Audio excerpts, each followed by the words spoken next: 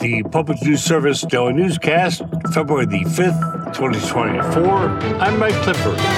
Congress recently cleared legislation that extended government funding into March, but one Arizona elections official would like to see federal lawmakers include funding for election administration and for security.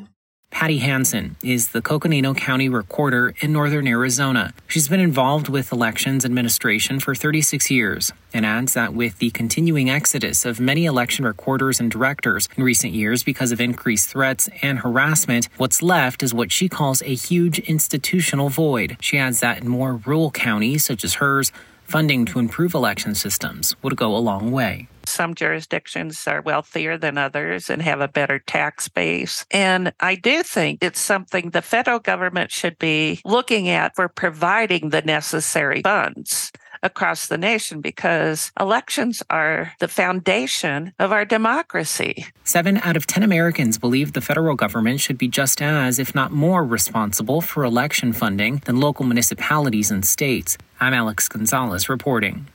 Meantime, U.S. Senators Sunday released a highly anticipated $118 billion package that pairs border enforcement policy with wartime aid for Ukraine. That for the Associated Press, they report the proposal could be the best chance for President Biden to resupply Ukraine with wartime aid. That is a major foreign policy goal shared by both the Senate top Democrat, Chuck Schumer, and top Republican, Mitch McConnell. Next to Montana, where researchers are looking for ways to reduce the suicide rate on local reservations. In reporting from KFF Health News, the suicide rate among the state's indigenous youth is more than 5 times the statewide rate for kids of the same age. Amanda Morningstar lives in Heart Butte, Montana, a town of about 600 on the Blackfeet Indian Reservation. She says her 15-year-old son tried to take his own life after the suicides of a cousin and 2 classmates. Morningstar says families on the reservation often feel neglected, and she thinks the local tribal council isn't taking the problem seriously. Suicide is something that they don't talk about. They really don't get it unless they go through it. It's just really sad right now because nobody wants to work together. Even though Native Americans are only 6.5% of Montana's population, they were 10% of all suicides in 2020, the 3rd highest rate in the country. This story was produced with original reporting from Cheryl Platzman-Weinstock for KFF Health News. Mark Moran reporting. This is Public News Service.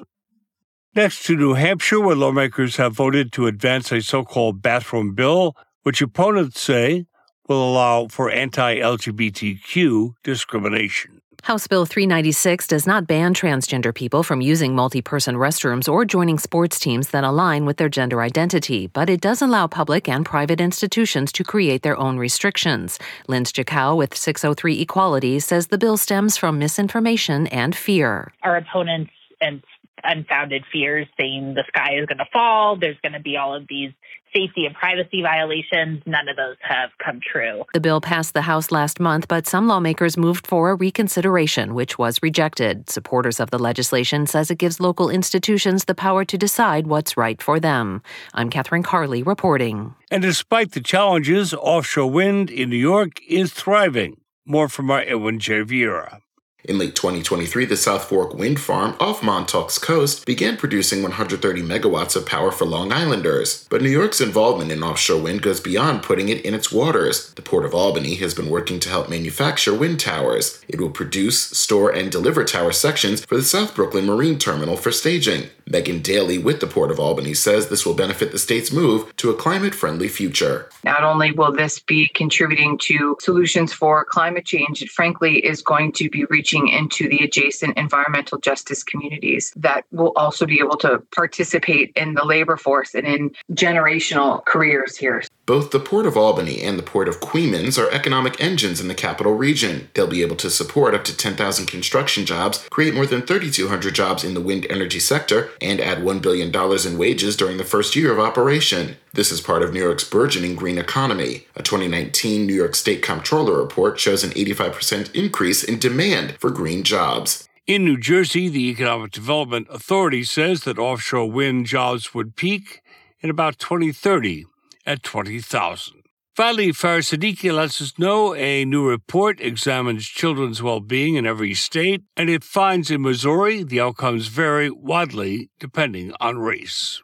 In its Race for Results report, the Annie E. Casey Foundation analyzes indicators of child well-being by race from early childhood education to family resources. It ranks Missouri roughly in the middle among states, but the rankings by race or ethnicity range from 14th for Asian and Pacific Islander children to 40th for white children. Tracy Griever-Rice, Kids Count Program Director for the Missouri Family and Community Trust, says this is consistent with historic trends. White children actually have gone up in terms of the percent in poverty. This is Mike Clifford for Public News Service, member and listener supported. Here's on interesting radio stations, your favorite podcast platform. Find our trust indicators at publicnewsservice.org.